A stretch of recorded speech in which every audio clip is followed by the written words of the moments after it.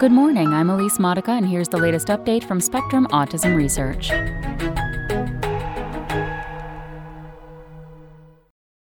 Autism and the Cell's Antennae by Giorgia Guglielmi.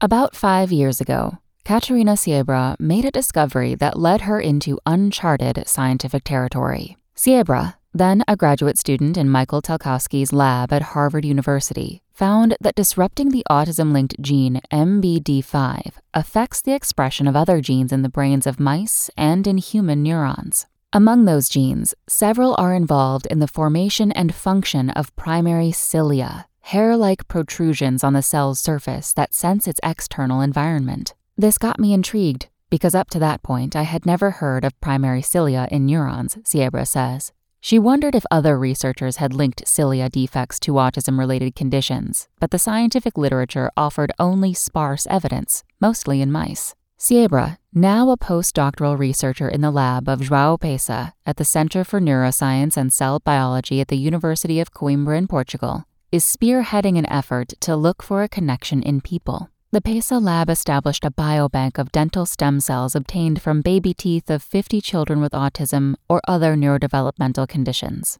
And the team plans to look at neurons and brain organoids made from those cells to see if their cilia show any defects in structure or function.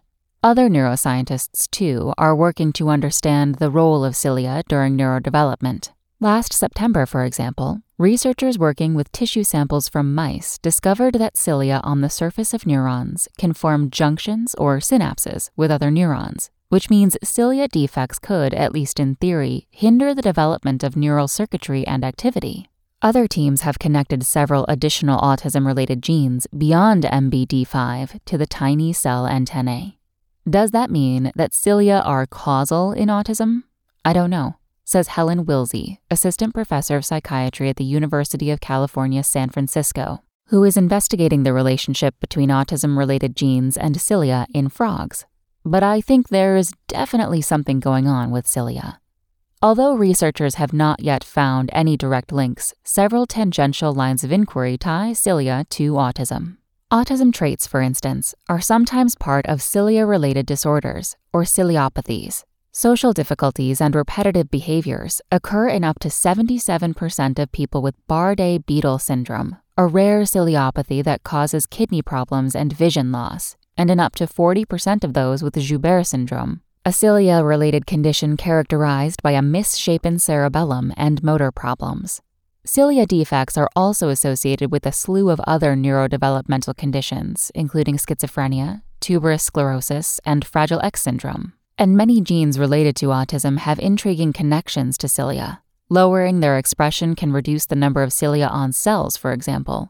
Mice with mutations in an autism-linked section of chromosome 16 show altered expression patterns of ciliary genes and abnormally short cilia in specific brain regions. The problem is, researchers know almost nothing about the primary cilium in neurodevelopmental conditions other than ciliopathies, says Ha-Young Lee, assistant professor of cellular and integrative physiology at the University of Texas Health Science Center at San Antonio. In a 2020 study, Lee's team showed that mice missing FMR1, the gene that is mutated in people with Fragile X syndrome, have fewer cilia in the dentate gyrus, a part of the hippocampus that contains neural progenitor cells. Because cilia play important roles in cell division, having fewer or defective cilia may affect brain development, Lee says. But it's difficult to pin down the exact mechanisms involved, says Thomas Thiel, reader in developmental biology at the University of Edinburgh in Scotland. All processes you can think of during the development of the nervous system are controlled by cilia. That said, not everyone with defects in ciliary genes has autism, so some altered processes may be more likely to contribute to neurodevelopmental conditions than others. During the development of the cortex, the brain's outer layer that is involved in higher cognitive functions, cilia shape several key events, including neuron migration and axon pathfinding, in which a neuron extends its projection to a precise target region. And as part of the September discovery of synaptic connections between axons and the cilia of neighboring neurons, the researchers show that cilia are even involved in neurotransmission, passing signals between cells. When an axon releases the neurotransmitter serotonin onto cilia receptors, it triggers a cascade of signals that open up the coiled complex of DNA and protein in the neuron's nucleus to make DNA accessible to proteins that turn genes on and off. I got super excited when I found that the cilium directly talks to the nucleus to alter gene expression, says study investigator Xu Xian, a senior scientist in David Clapham's lab at the Janelia Research Campus in Ashburn, Virginia. The axon cilium synapse is present in mice as early as 7 days after birth, Xu says. If you were to translate that timeline from mice to humans, you could argue that these synapses are present in toddlers, he says. This timing means that cilia defects affecting neurotransmission during postnatal development may also contribute to some neurodevelopmental conditions, he says. Cilia were already known for being important, but they're getting even more important, says Kirsten Hasenpusch-Thiel, a postdoctoral researcher in Thiel's lab, commenting on the find. Although some researchers are focusing on the functional connection cilia may have to neurodevelopment, others are looking at the links these structures may have with autism-related genes. Wilsey and her colleagues have previously shown that 2 autism-linked genes, DIRK1A and CATNEL2, are required for cilia formation and brain development in frogs.